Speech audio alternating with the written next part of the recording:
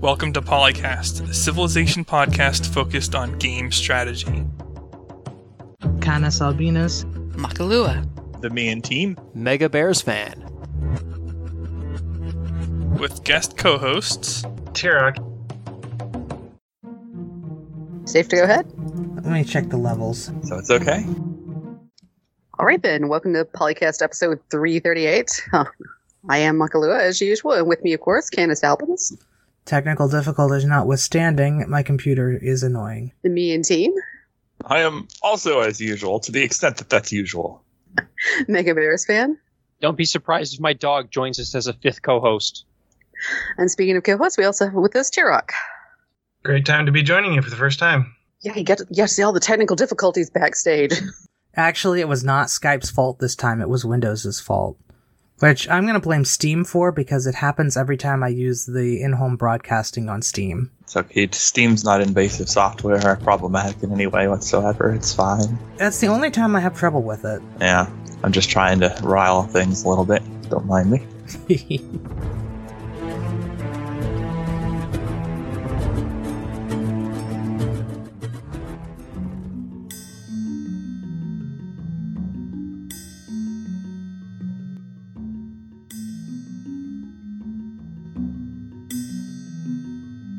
Well, first up today, we have an article on NintendoLife.com with a headline, Take-Two says Civilization 6 sales significantly exceeded expectations and is excited to support Switch in future. So the game has been selling very well on Switch, and it's not very common that I hear a publisher say a game has significantly exceeded expectations. Usually I see the articles about some big AAA game coming out and it sold like 80 billion copies, like more copies than there are people in the world, and then they say it wasn't enough.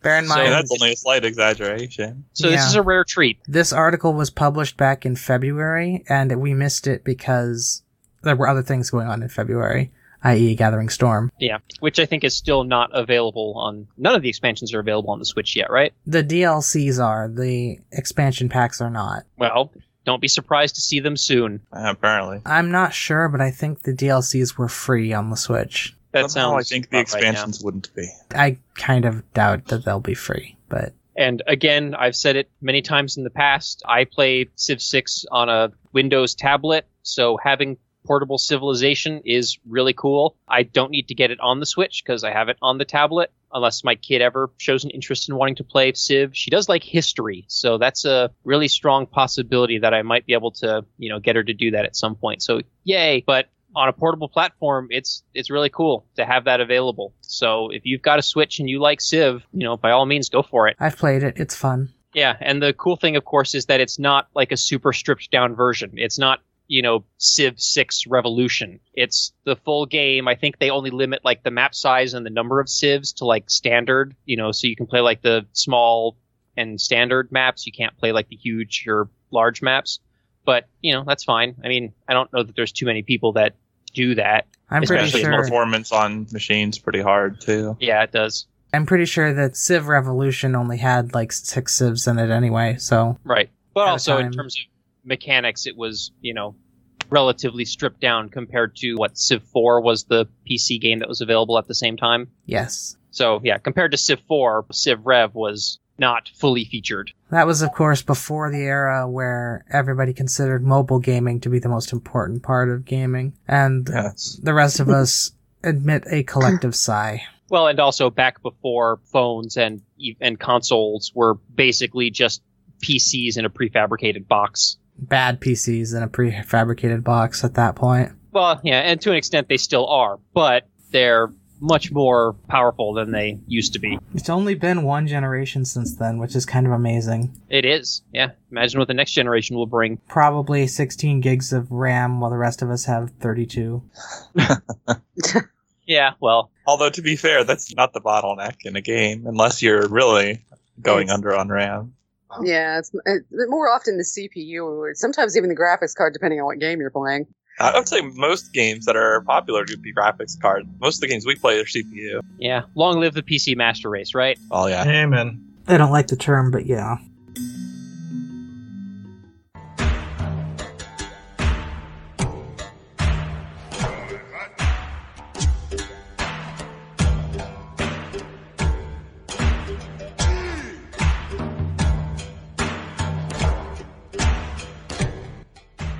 that is an attempt at segueing us into the next topic, which is you.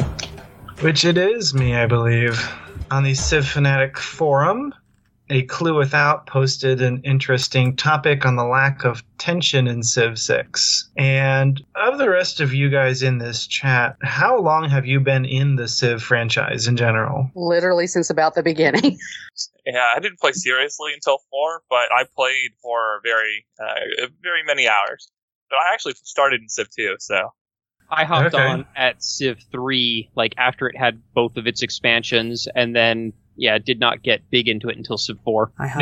I started on Civ 3 right, like, the month before Civ 4 came out, because I found it at do they still call them pawn shops? Yep. Yeah, I was there with my grandpa, being the typical 15-year-old who's not allowed to go into a pawn shop on his own. I saw this and I thought, hey, look, it's $10. Grandpa, buy this for me, please. And he said, okay. And then I played it, and I never actually won a game because I didn't care about winning. It was just like, oh, my map is starting to get all this orange blotchiness all over it. I don't want that. I'm just going to start over because pollution sucks. Yeah. I guess.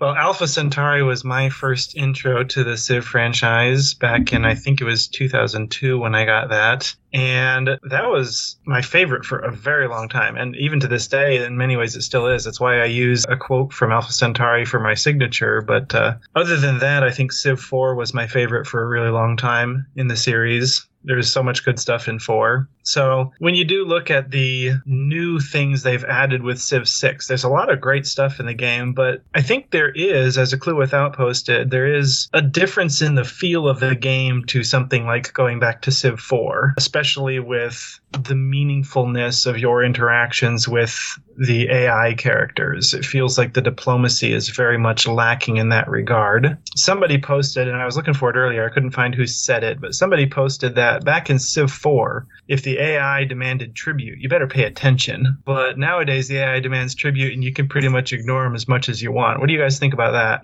I don't remember the last time true. I gave an AI. I don't remember the last time I gave an AI tribute. Like, even going back to Civ 5, I don't remember the last time I felt it necessary to do that. I was playing D&D the other day, and you really notice, because they make a lot of gold return demands, and they're just...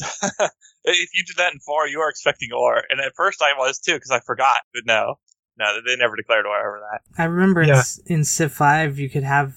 I saw this message once in all the years I played it, but it was like, would you please denounce this person? And if you didn't, they would denounce you instead. Oh yeah, that's another aspect of diplomacy that doesn't seem to be around anymore. You can't ask other nations to do things regarding other nations. And one particular beef I have with this, and again, this goes all the way back to my Alpha Centauri days, but it would be great if you could ask another nation to make peace with somebody. That doesn't seem to be an option anymore. If somebody that you have good relations with attacks one of your city-states that you're suzerain of, you ought to be able to message them and say, hey, knock it off. But instead, you just get grievance points, and then what are you supposed to do with them? You could make an excuse to go to war, but what if you don't want to go to war with that nation? Then what do? You just ignore it? Yeah, you can't even bribe someone else to do it either, because it has to be a joint war. Yeah, so there's... I don't know. I think A Clue Without really kind of hit it. There is a lot of less tension in the game these days. And, I mean, there can be some. There are certain instances where there can be moments of tension, especially in the early game. If you find out you're located next to somebody particularly aggressive and you're thinking, oh, crap, I need to adjust my plans and prepare to be rushed or something. The best tension in the game is always, that's a really good place for a city. I need to get there before someone else does. Oh, definitely, yeah. And then Traveling Canuck made an interesting post later on about this issue. And he was talking, there's not very consistent tension, definitely. And he pointed out that it'd be interesting if, as you enter new eras in the game, experiencing different ideologies would actually change the way you relate to other nations more.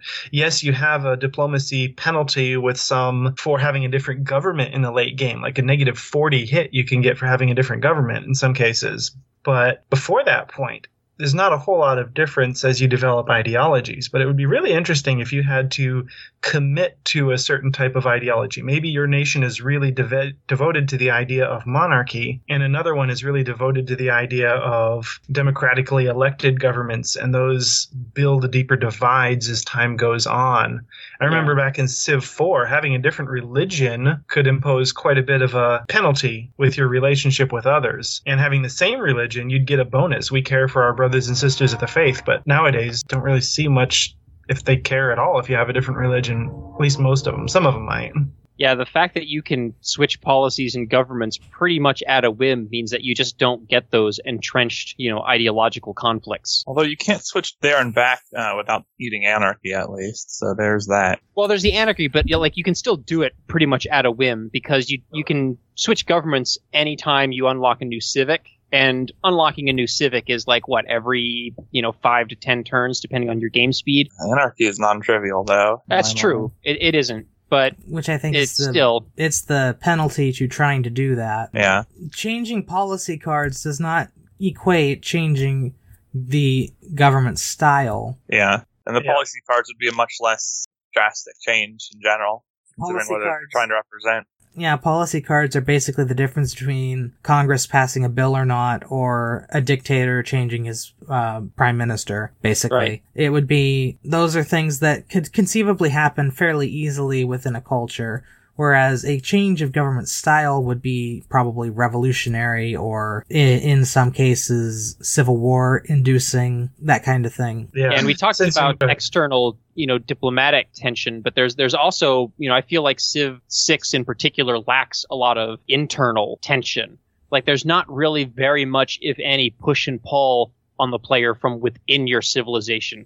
Civ 5 at least had the global happiness cap, and which I didn't like as a mechanic, but it was definitely something internal that changed how you were gonna expand and play. But Civ 5 also had things like each city demanding a resource for the We Love the King Day, and that's just gone in Civ 6. So there's never anything that a city or the citizens in your city want or need other than just the abstract element of giving them more amenities and housing, and as long as it's not negative, you're okay.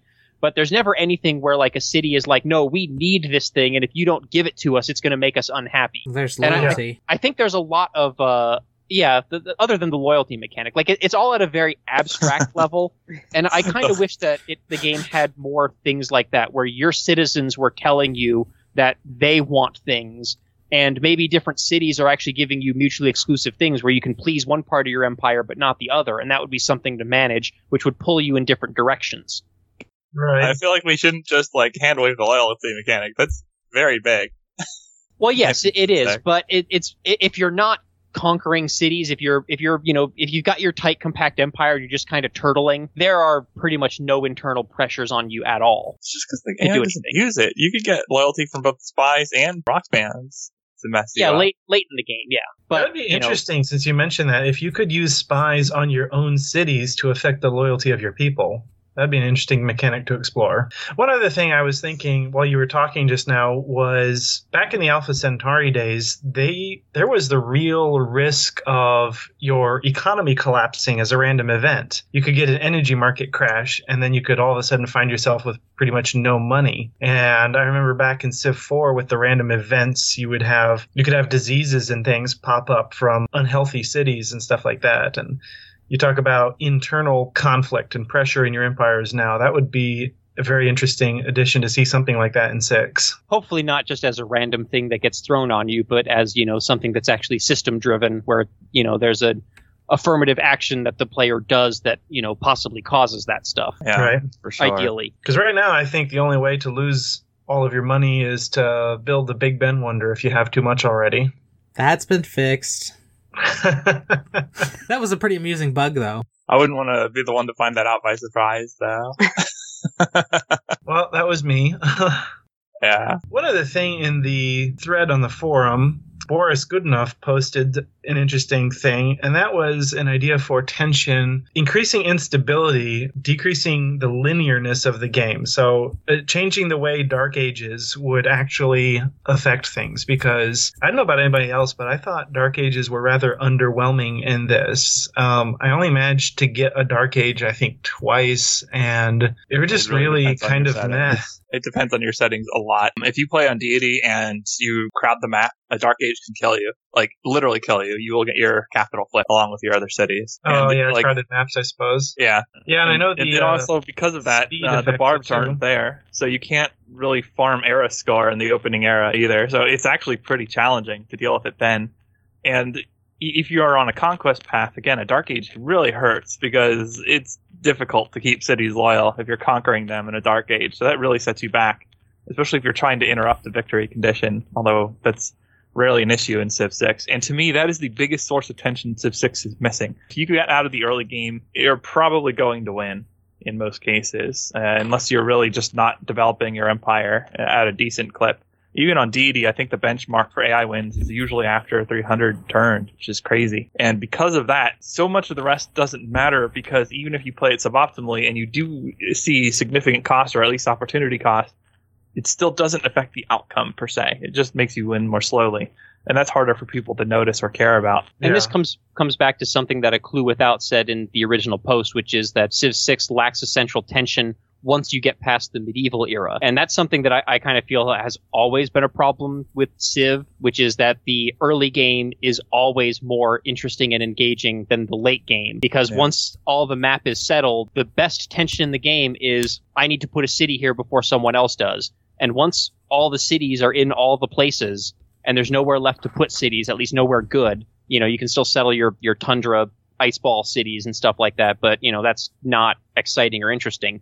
Once all the good spots on the map are taken, there's not that tension anymore. And that is the single biggest source of tension and, I would say, engagement that the series as a whole has ever had. Yeah. I think the threat to be killed is more tense, personally.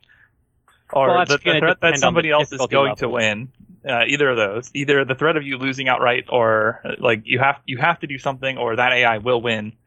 I think that's the most tense, even more than city placement by a margin. On a higher difficulty, yeah, probably. But on a more broader sense, for people who are playing across the entire spectrum of difficulty settings and map configurations and stuff like that, I'd say that the early city placement is... I mean, I could be wrong. This is just my perspective, but I would think that city placement is going to be the bigger thing, because we're probably a minority of players who actually, play the game competitively and, actually get to victory screens or defeat screens. I'm betting that a large majority of the, fan base probably plays the game to like the Renaissance, and then a lot of people just get bored and start a new game. I'll tell you what, though, those players still get upset when they lose. There was a thread a few weeks ago that was discussing the fact that a small percentage of players have actually won the game so far. Does the new Hall of Fame that's in Civ 6 show global stats for how many people have won with a given leader and stuff like that, or is it just your stats? I do not know, but the way they tell is who has the achievement for winning a game on Settler. Yeah, so the thread I was talking about was basically talking about Steam stats, who won on whatever difficulty, or who won at all, basically. It's like 41% have won a game on Settler, or above. Yeah, less than half of the players who play the game have won a victory on the game's easiest difficulty setting. I'll tell you what, though, people still get upset when they lose, especially if they think it's unfair. Oh, yeah. So, or don't play to win. They still don't like losing. Nobody likes losing. To be fair, I did lose my first game in Civ 4 on Settler, so everybody's got to start somewhere. Yeah, it can happen. It was actually the space race. It was kind of humiliating when I look back on it. And you look at how many expansions, especially for Civ 4, 5, and 6, that have tried to fix the problem of late game stagnation. I mean, you have, Beyond the Sword tried to do it. Brave New World, I think, is probably the most successful one at that, with the addition of the archaeology and Great Works and the new culture victory and stuff like that. And then, now we've got, I think both Rise and Fall and Gathering Storm could be considered to be attempts to do that for Civ 6. So they're not serious attempts, though. Well, but they are attempts. And, like you said, the loyalty thing is non-trivial. And that can be very punishing when you're going for those, those late game domination rushes. Though. It's not just a late game thing. It seems like Civ 6 kind of took the design philosophy that diplomacy is less important than survival, which seems to be why you can't influence civs to do things. You can only react with them directly. But they don't do a good job of threatening your survival. Well, yeah, but that's because they're AIs. You mentioned loyalty and directness, and I think that's one other thing to touch on while we're on this topic, and that is that the loyalty mechanic is much more fine-tuned in 6 than it used to be in something like 4. Like back in Civ 4, your cities would all automatically affect the territory boundaries that you had with another nation. So you would flip individual tiles over a period of time if your city was more loyal than one of your neighbors. And you could slowly eat away at their border along the entire line until eventually the city revolted and things like that would happen. Whereas in Civ 6, you really have to specifically target a city. Like, especially if you're Eleanor, move great works into that city. Or if you're somebody else, move the right governor there. Pick the right promotion path for Amani and move her next to a city that you want to try and flip. But it's a much more conscious and deliberate effort now. Whereas in the past, it was more fluid and dynamic and just kind of happened on its own. Very passive. I would Unless very you much used espionage. Then it wasn't so passive. I would very much like to see some mechanics that allow you to take individual tiles from other players, either diplomatically or maybe military, like maybe you use a great general or something like that. You actually claim this is our tile now, and if you win the war, you can take tiles instead of having to take the cities. Yeah, that'd be great. Like, I'd really like to see some mechanics like that, because there are times where it's just like, you know what, I just want that resource tile that's on our border. I don't need your city. I just want that one tile. And right now, the only way to do that is if you're one of those civs in Civ 6 that has a culture bomb, feature, like you're Australia. Poland, yeah, or you're Australia, you're Poland or someone like that, and you put that improvement or district there, and now I get that tile.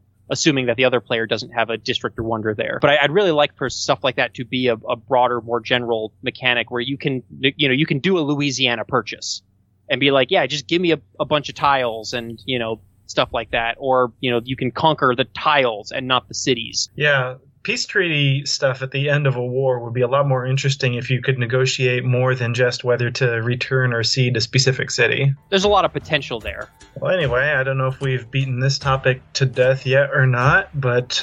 Sounds like it.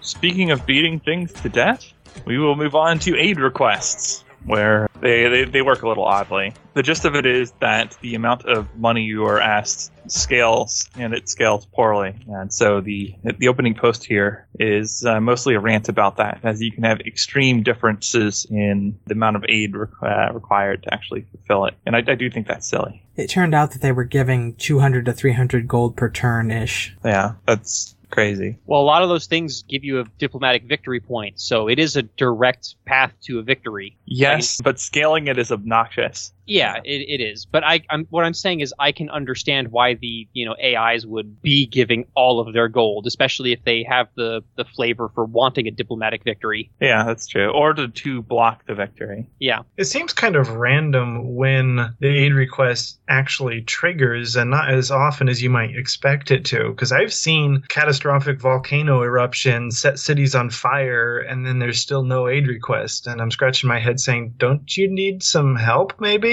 The victim, I think, has to propose it. And I've had several disasters happen in games where I've had the option to propose an aid request for myself. But of course, you can't compete in that, which means you can't get the diplomatic victory for it. So there's that little bit of cost benefit where it's like, yeah, I could use the money, I could use the help, but I am literally handing a diplomatic victory point over to someone else. And it might just be that the AIs or players who are having these disasters happen just don't think that's worth the money that they would receive, especially early in the game where it's a smaller amount of money. Yeah. Earlier in the game, you need smaller amounts of money.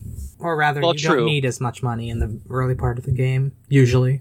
Depends on the disaster, too. Then again, Yeah, the disasters are also less severe early in the game, so you don't need the money to, you don't necessarily need the money to buy the builder. They're less severe, but they affect less things because less things are built. Right, yeah. I mean, if a flood wipes out all your farms along your capital, then yeah, that's a big deal. You're going to want to fix that ASAP early in the game. But if it's a flood that, knocks out like one farm in one of your cities, like, especially if you've already got a builder, I usually am in the habit of just keeping one or two builders with one charge just hanging around in case that happens. because the repair doesn't cost a charge. Well, I think it also depends on if the disaster is intense enough to just pillage the improvements or actually destroy them completely, because then you have to rebuild them, and that wastes a lot of charges. Right, and early in the game, from my experience anyway, it's almost always the pillage, which is easy to deal with. It's only later in the game, especially after global warming starts happening, that you get the ones that actually, destroy stuff. But these can easily influence 50% or more of your best tiles in the early game, whereas in the late game, there's pretty much no disaster individually that can do that. You have so much territory in contrast, if you've been expanding anyway. Yeah, it just depends on where it hits. I think part of this issue is caused by the fact that it's 20 turns or 30 turns to give aid. And I think at one point during the development, there was only a 5-turn window to give aid. Yeah, 20 turns is a long time. Yeah, it takes forever. It's like by the time the aid is finished, I've already gotten everything fixed. Even in 5 turns, that could be enough time if you've got a decent economy and you can pop out a couple builders with gold.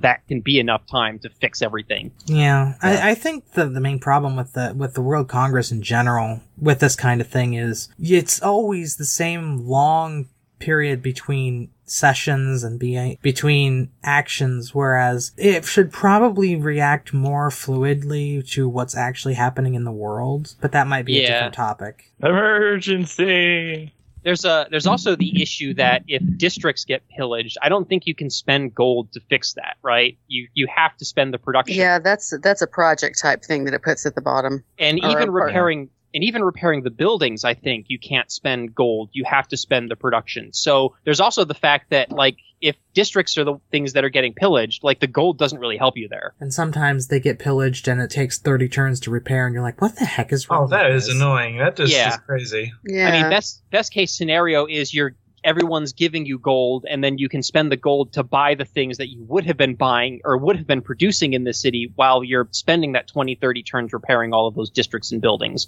But you can't spend the gold directly on fixing the infrastructure unless it's improvements and all you need are builders. Here's an interesting question. When you get a district pillaged, does the repair cost scale like district cost scales? As in, if you build a district early and it costs not a lot, and then it gets pillaged late in the game, does it cost as much as a late game new district to repair as it did, or compared to as an early game district? I've never explicitly tested it, but there are times where I feel like repairing the district is more expensive than just building a new district. I feel like that's true too, but so I don't know or what maybe the actual building one earlier. Yeah, I think if you're building one from scratch versus repairing at any one particular turn, it's probably going to be more expensive to build it from scratch. So I definitely do feel like it is the case that the cost to repair scales with the cost of building a new district. So it might be a situation where you built a district early and it took you 10 turns, and then it gets pillaged, 200 turns later, and now it costs 30 turns to repair. I suppose that's okay as long as you're properly scaling your city's production, but well, not all cities scale up that way though. Yeah, because you don't emphasize production to that extent in every city. And it also really changes, the dynamic of harvesting and chopping. Because if you harvested and chopped to get that production because you don't have other sources of production, then you're going to be kind of up crap creek. I guess, but chopping is still so much stronger. If you have the governor promotion that allows you to purchase districts, that ought to let you purchase repairs for districts too. That would be I would think so, but I've never explicitly tested that. It should do it. I don't know if it does though, but it would make no sense if it didn't. Right, that would be so if you have that governor, then you definitely probably should do that, and then those gifts of gold really will help. But you have to have that governor with that promotion, and then you've got to move her around. So and you're not going to have that promotion early in the game because that is not a high priority promotion. No, it's not, because you just don't have the money early in the game to afford that, and the districts are cheap. So and there are much better promotions to pursue as a priority early on. Yeah, and I have found that since Gathering Storm, I am using more of the governors early in the game other than just Magnus. Yeah, he got kind of nerfed a little bit anyway. Well, I wind up using Victor a lot just for the loyalty stuff, because he can propagate loyalty in addition to dumping another governor into a target city. Yeah. So you resist loyalty pressure better that way. I've been getting a lot of use out of Reyna and the forestry management promotion early in the game, especially... What does that do again? I don't usually take her until later. +2 gold on every unimproved feature. Oh, yeah, okay. So if you're in the middle of a bunch of forests or jungles... You still have to work them, right? Yeah, you still have to work them, so you have to have the population. Okay. But like that can be really good. You can get real rich off of that, and I especially like it. I've been playing games recently as the Maori, which get the plus one production. Absolutely. She's an obvious together. In that case, but even without the Maori, like I've been using her with other civs as well, and have been finding that I think I like her more than Magnus. I'd rather keep these junk forests around than chop them. She might mesh really well with Chichen Itza too. Yes. On a side note, back in Civ 4 when I was a much younger fella, I didn't know how to pronounce Chichen Itza, and the first time I saw it, I called it Chicken Itza, and my dad was like, "What are you talking about?" And I'm like, "It's a chicken," and I don't know. Yeah, I've heard people do that both unironically and ironically. So the modern pronunciation is chicken pizza. Yes. Yes, we built lots of that back in our Civ 4 days. We still build it now, because it still exists. I guess. Not as often as we used to in the Civ 4, though. The one that it wasn't a particularly great wonder in Civ 4. It was there. The one that I have trouble pronouncing now is courthouse and everything? Something like that, yeah. There are a lot of hard-to-pronounce things in Civ 6 compared to earlier games. Yeah, the one that you build on lakes, the Huey... Yeah, Tekatl or whatever, that one is the one that gets me now all the time. I think the Hungarian Parliament is pretty interesting. I don't know if it's hard. The Oshgarses or something. Oshgars, that thing sounds like an Orcish name from Mordor or something. I first saw that and I'm like, what is this, Lord of the Rings? And now we've lost all of our Central American and Central European listeners. I'm just going to point out that if you look at a map of Middle-earth, Mordor sits basically where Hungary would sit if you were laid it over a map. Oh, really? It does, actually. It's kind of... Oh, my. It's... Remember, Tolkien was alive during the First World War, and... The Lord of the Rings era stuff. France is Gondor, and Germany, Austria, and Hungary are Mordor and everything east of that. Yep. So I wonder if the Lord of the Rings was definitely a reaction to World War One. So that I had never noticed that before, but that makes a lot of sense. Well, partially. You gotta remember, if you go back and read some of the earlier writings about like the fall of Gondolin, you run into these things that are quite literally tanks. And Gondolin was 3,000, 6,000 years before Gondor, so... magic. Yeah, it's just confusing. Anyway...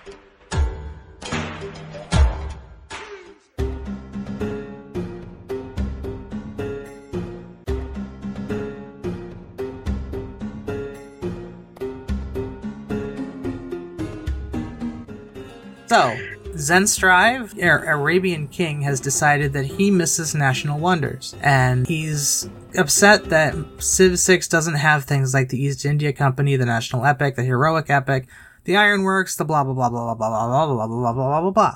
Yeah, I was gonna say we sort of still have that in the fact that everybody has to individually build their own Manhattan Project and Space Apollo program type of thing. That was always true. Those aren't national wonders, though. Those are... Those were projects. They're projects. It's technically a project, but it was the level of effort put into it in real life was equivalent to a wonder. I think the Civ 6 equivalent of National Wonders is the government district. I don't know, though, because the structure of the National Wonders was you build this many buildings in so many cities, and then you get a special wonder that gives you a special bonus in one city based on the stuff. Yeah, and there's nothing like that in Civ 6. Yeah. Agreed. And but I'm saying, like, functionally, I feel like the government district is the closest thing we have in Civ 6 so far, anyway, to a national wonder. Somebody was mentioning in the thread that it's kind of interesting how, or not interesting, but it's easily taken over by the fact that every great person has their own unique effect, and all the governors have their own unique effects, and all of that stuff compensates for the lack of national wonders, because the national wonders, when you think about it, are just various forms of bonuses that are added by the governors in that sense. Like Pingala can just as easily be the national college or something like that. I can see that, yeah. I mean, the scaling is different and the mechanics are different because the way the game works is a little different, but the idea is the same. The governor is there as a bonus to increase the production of said value based on what is there. And in broad strokes, Civ 5 had a design philosophy in general of trying to limit the number of cities that a civilization had, and the National Wonder system was part of that, because every time you built a new city, that pushed back your ability to build certain national wonders because you would have to build the buildings in those cities as prereqs and all that stuff. Whereas Civ 6 is very much like, nope, build as many cities as you want. So they don't have very many mechanics, other than amenity to limit how many cities you can build. And amenity is usually pretty easy to manage. So loyalty would be the biggest one that stops you from building new cities. And that's not very significant for that. No. I still think the really maintenance system was the most pressing when it came to city management, because more cities was still better, but you actually had to think about the when and how. I don't think any system implemented since then has put the same amount of thought pressure on expansion. Maintenance, you said? Yeah, Civ 4 maintenance. Well, Civ 3 corruption had its own issues, but nobody really knew how that worked until somebody, actually did mathematical calculations. I think it stayed like Civ 2, though, where no city would ever be a net negative. So you could just keep planning cities regardless. Civ 4 had a pretty strong corruption system, and that was entirely the reason to build courthouses anyway, was to help reduce that. Well, that was maintenance rather than corruption. Civ 4 had maintenance, Civ 3 had corruption. And corruption was always influenced by the type of government you had. I would like to say, though, that the very first response on this forum by, I think that's pronounced DeBravo, is that it's an odd omission because national wonders seem like they would fit in very well with the adjacencies and unstacked city models for Civ 6. And I would agree with that to an extent. You know what? I think I made a boo-boo. I think I was supposed to introduce disasters, and Mackie was supposed to introduce national wonders. Yeah, we swapped them. Whoops, we swapped them. So, hey, we can always talk about disasters now. Hey, you get to edit in the live version. In the post version, nobody will ever know. I will be impressed if he manages to edit in the live version. Yeah, that would be impressed, too. My personal philosophy is it's a lot more interesting to just leave the mistakes in there, but keep the flow going, so you can laugh along with everybody else. Well, back over on Civ Fanatics, Socrates99 has been having a problem with, they used to think disasters were mostly harmless and inconsequential, but they had two separate games where their early game got completely wrecked. First, they were in an Incan game where they had disasters at 4 because they never tried that. And they spawned near 3 volcanoes and had so many eruptions they could never get their population over 4 and constantly had to rebuild their terrace farms. Well, when you spawn next to 3 volcanoes, it's probably a good idea to back off just a little bit. And you set the disasters to the, please kill me setting. So you kind of had to expect at that time. Yeah. But after that, they had dropped it back down to 2 and had no trouble for a few games. And they started on a large floodplain as Rome, playing on Deity. They ended up with only 5 cities. They've got legions to take care of that problem because they're pinned in by Russia and Mongolia. But they were on their way to do that, and a 1,000-year flood hit, and Genghis hit them with surprise war. And between the flood damaging his units and Genghis' surprise war, it's like, oops, what army? It's like, well, yeah. If they're timed just right sometimes, or if you have that situation where you've turned it up really high, and it does seem like a pit. I've noticed this because I've played the Maori in so many games, even in the multiplayer, but I see that the hurricane will spawn in the same spot a lot and try to go to the same piece of coast a lot. So if you had it turned up to 4, and then you would have somebody who's sitting on a coast constantly getting slammed by or Cat 5 hurricanes.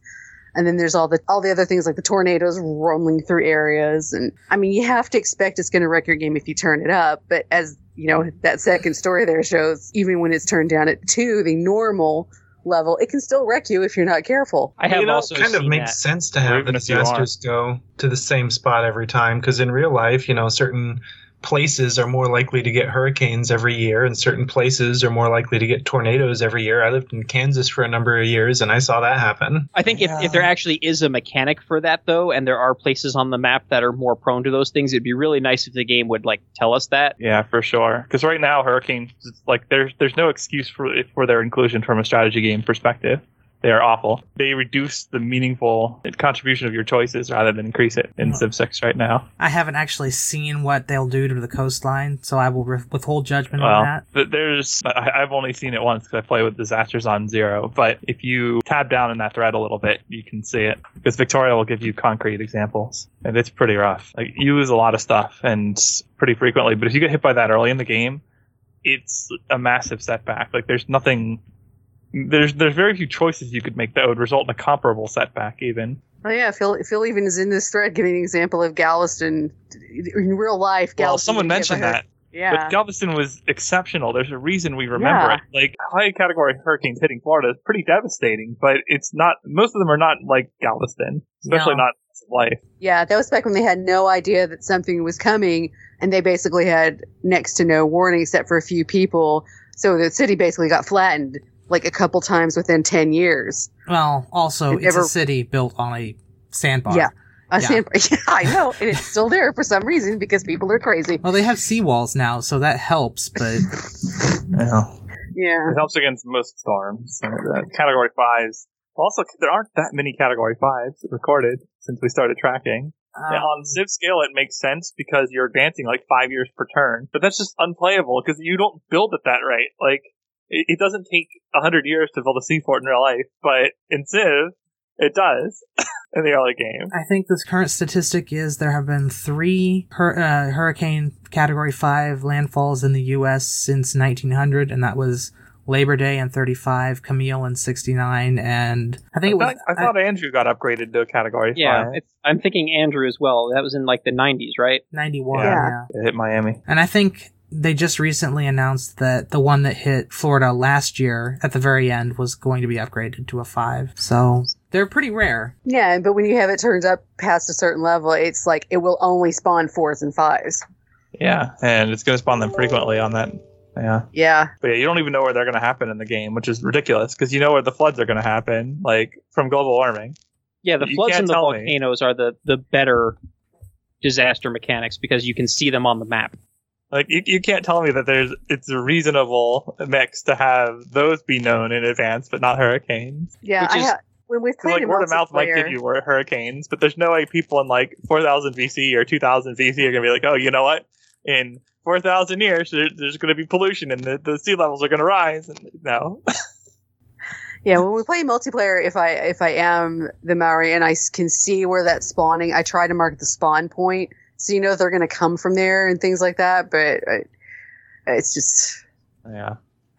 How did people... I mean, it's neat that we see it on the map, but then I sometimes sit there and think about the reality of that is people in this era without technology to see this coming wouldn't know this was coming unless a boat's right by it. But yet you see on the map that in the fog of war, the little swirly cloud thing that's map size. And it's like, how do they know that's there? Nobody can see it. Well, they're civilian ships, I guess. Yeah, I mean, these things take years to hit, apparently, because of how the turns scale. So yeah, well, just think of it as being, oh, well, there was a particularly bad season that happened in this time period. Yeah, that's how I've always thought of it. There was a 10 or 50 year period where the hurricanes were much more frequent, and it's all abstracted like that. Like there's been studies of paleotempestology that have showed that hurricanes in the Gulf of Mexico are cyclical in that there were probably a few thousand years where there were very few, if any, major storms in the Gulf of Mexico, and now they're fairly common. So it's hard to say. You've got the cycles of, ocean temperatures heating and cooling slightly, and then you've got things like the El Nino cycle that, causes fewer storms, over periods of what El Nino I think is like 11 years or something like that. It's average 11 years, I think. Yeah, so you have those cycles in real life. So that's always how I've, imagined it. So a hurricane hitting in Civ is like, oh, that was a really bad El Nino, that 11 years. And then we discover things like the Pacific Decadal Current that nobody really knows exactly what it does, and all the other decadal things that happen that people haven't even been able to monitor yet because they take so long to happen. It's complicated to the point where modeling it in a game like this is kind of interesting, but we try not to think about it too much. I mean, it doesn't bother me anymore. That's your agency in a strategy game. I do not like when they introduce mechanics that are quote-unquote historical that reduce the strategy consideration in the game. To me, that is a strict degradation, even if things happened historically. Like, there's so much that Civ chooses not to model historically because it would be BS game mechanics or not fun to interact with. So why throw in random noise if you can't play around it? Yeah, and some of the agree. stuff you cannot play around. Some of the stuff you can, and it's not nearly as bad when you can. Right, like the floodplains and the volcanoes. Yeah, those are reasonable trade-offs. Floodplains in particular. Volcanoes, just stay away from them, I guess. But well, you get the soil fertility from those as well. I don't agree. Want to be anywhere near that, though.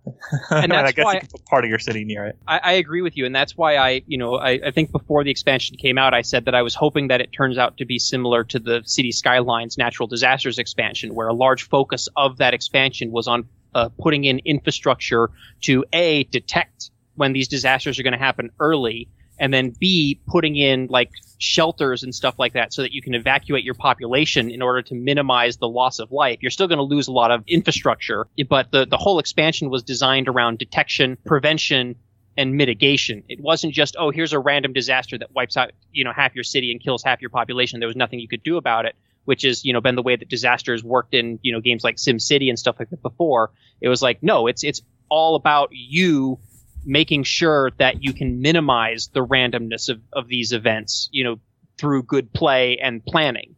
And that's one of the things that Civ 6 lacks with things like the hurricanes. Again, the hurricanes probably are the worst because you also have like the droughts and the blizzards, which are, kind of in the intermediate area where, yeah, you settled in a desert or you settled on tundra. So there's going to be droughts and sandstorms and Blizzards hurt too, though, especially because sometimes you're forced there, and that's bad land in the first place, and now you're double penalized. Right, and same thing with the sandstorms in the desert. But those I feel there's a scale where the floodplains and the volcanoes, I think, are the best implemented of the disasters in Gathering Storm, and then the blizzards and the sandstorms are like in the intermediate, like straddling the line, and then the hurricanes are like, yeah, this is kind of ridiculous, guys.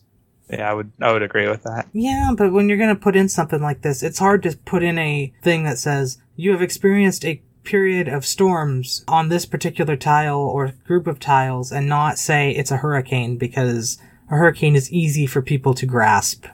Well, true, but what I'm getting at is that there could have been more emphasis on giving the player infrastructure and things that allow you to mitigate the damage before it happens. But so you nobody has yet invented a way to mitigate the damage of a storm surge. Well, no, not all of it, but I mean, there could have building design is significant when it comes to hurricane, though, because it's not just storm surge. Wind is a big deal too. So having your structures designed well and having early warning systems both drastically reduce the damage you take. It doesn't eliminate it, but having your structures at least capable of surviving the high winds makes a big difference, because if they're not right on the coast, they might actually survive. Well, and there could have been early game things like levees and stuff like that are precursor to the flood walls that would mitigate some of the damage, because a hurricane is also going to have the winds, but it's also going to have flood damage as well. So there could have been something like that you could put on your coastal cities to reduce the damage, definitely not bring it to zero, because again, even now we still can't stop a hurricane from, devastating a city. But there could have been more things like that you could do as a preventative measure, or things like putting in shelters that, guarantee that you don't lose population. Like Civ 5 and 4 had like the fallout shelters and the bunkers, which protected your population from nuclear attacks and I think also air bombing runs. So there could have been stuff like that where you can protect your cities a little bit more. So it's not as much of a roll of a dice, can reduce the randomness of the dice at the very least. And I feel like Civ 6 didn't do enough of that, if that makes sense. It does to me, but then Yep. I agreed on it already. And if you haven't played that City Skylines Natural Disasters, I think that's a really good case study of how to do that sort of thing well. Like, that game still has the disasters are still completely random, which is one of my frustrations. I wish that game had, weather and geologic models that could tell you whether or not you're on an earthquake fault.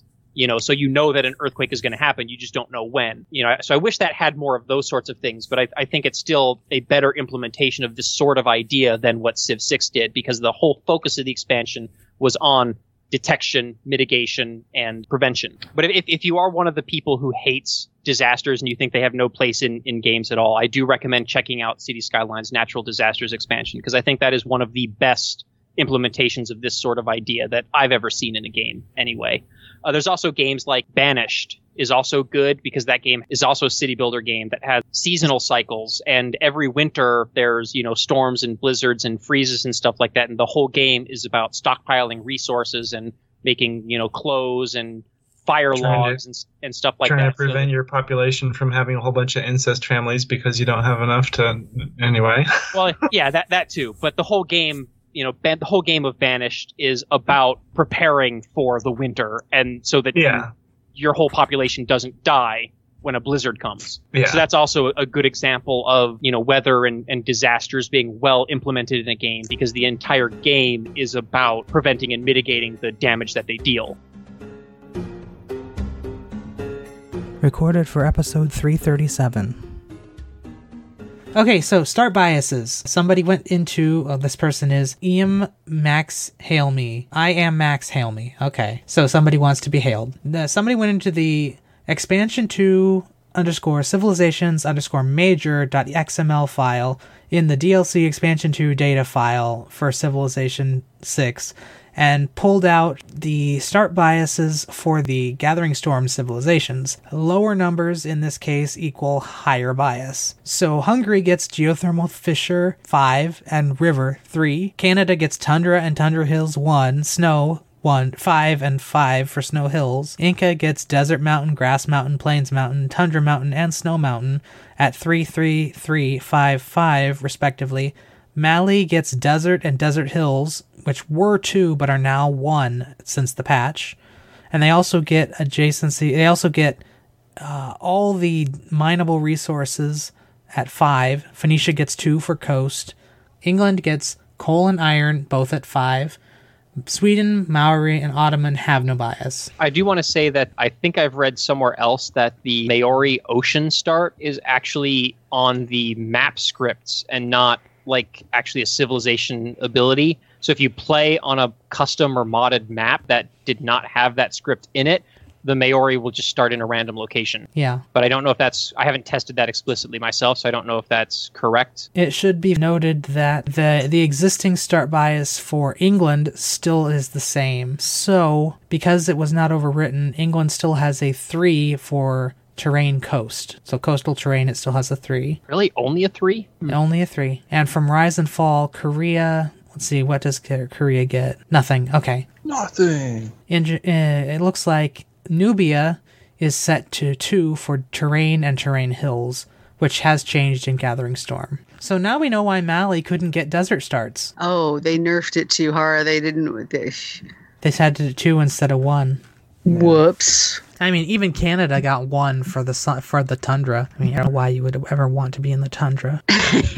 You would need like some major juice bonuses to make that an actually desirable starting property. Could be used to like offset what would otherwise be an amazing civ, but that's not usually how it's done. They're just going for the flavor. Well, I found that you can be real successful with Canada by just settling all of the non-tundrous places first and then just backfilling it all later, and then you just have a bunch of extra cities. Well, true. That would be what you would do with basically any civ that starts there. Right. But in the case of Canada, they're not terrible cities. Like, they're actually usable cities. They grow to a decent size, and since they patched the game in the last patch to give Canada +1 production on, I think, all mines on Tundra and snow, so they can actually be pretty productive as well. But the food still stuffers. Yeah, you're not going to get as much food, but the fact that you can build farms means that you're still going to be able to get, some city growth as long as you've got a couple food resources. You're not going to be capped at 3 usually. Yeah, you're not going to get capped at like 3 population like you would with a lot of other civs.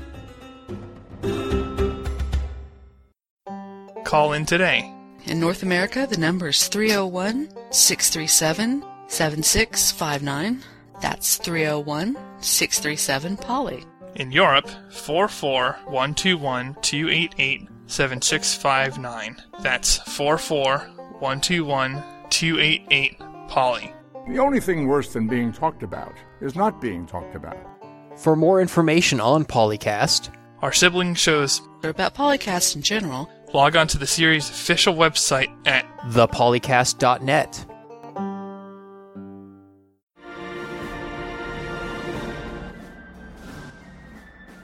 Actually, SimCity had negative interest too at one point. It was in 2000 for sure. You could jigger it to get negative interest. That was good times. Now we need to find a way to do that in Civ 6. Oh no. Just get negative maintenance on units and just keep building more units, which gives you more money because they pay money. Yeah, we spent a lot of time this episode talking about not Civ. That's true. Okay. We talked about it in context to Civ, though, so... Yes. It's always important to have a point of comparison when, criticizing something. Although I do regret not making fun of that one thread that was about Imperator Rome and how it compares to Civ, because Imperator Rome is a disaster on all levels. Yeah. Yeah, so I've heard. I had that game on my wish list, and then I saw that it was messy, and I was like, I think I'll pass. Well, it was so bad that it was universally hated by even the people who usually fanboy White Knight, the people on the forum. And then the leader of the studio comes out and says, well, it's the best 1.0 release we've ever had. I don't know why people are complaining. I'm like, you are a colossal jewel of glaring ignorance. Shut up before you make yourself look even stupider. White Knights are okay as long as they're on a chessboard. White Knights are also fine as long as they're in the White Palace. I don't know about that, but sure. I prefer the buzzsaws, personally. Those are warming. Well, okay then. So, I appreciate the opportunity to be a part of this. This is Tirok joining for the first time, and in the cast we have had Canis, of course, and Hold on. Okay, go ahead. You gotta stop and pause for the second for the witty comment. You did, but you didn't say anything. Well, I know, that's what I tried to do. I was trying to open my mouth. I'm a little bit slow sometimes. My witty comment is witty comment. Very good. Oh, let's see. Who else was in this thing? The Me and Team was another one. Bringing to you the best of disasters. And Mackie. Did the best disasters increase the fertility on my coffee plantations? Oh. We always need more coffee, don't we? Mm-hmm. And Jason. Mega Bear No, fan. it gave all the fertility to my chocolate and ice cream plantations. Ooh, yum, There you yum. Acceptable trade-off. Good enough. Was that an I will be ooh? happy to sell my chocolate and ice cream to you. Was that an ooh or a moo? Yes. I forget.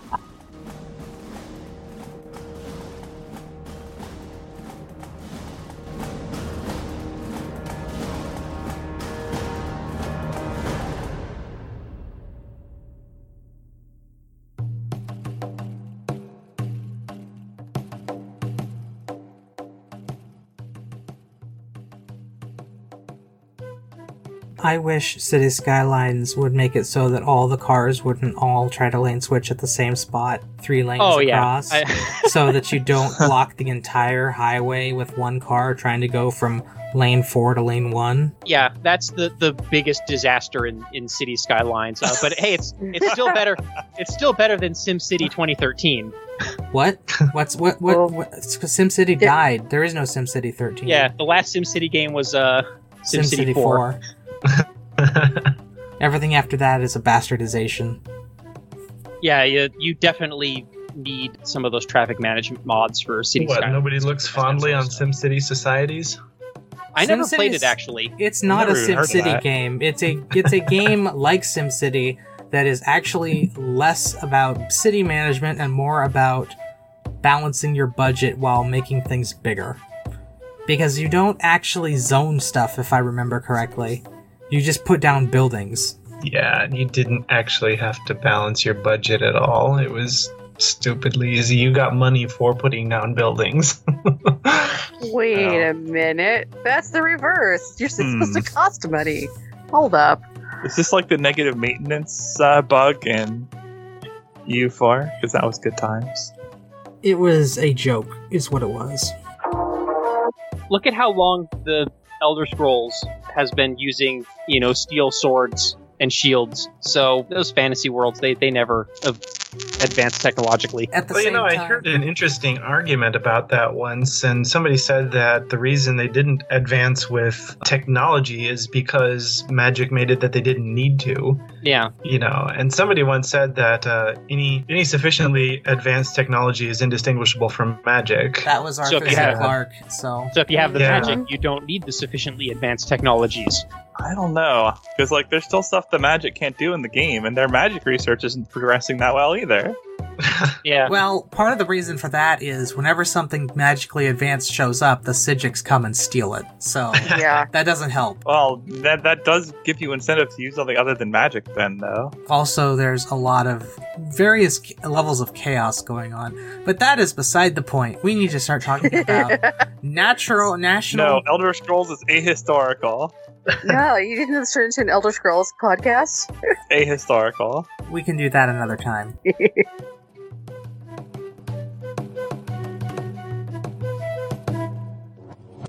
Record date May 18th, 2019.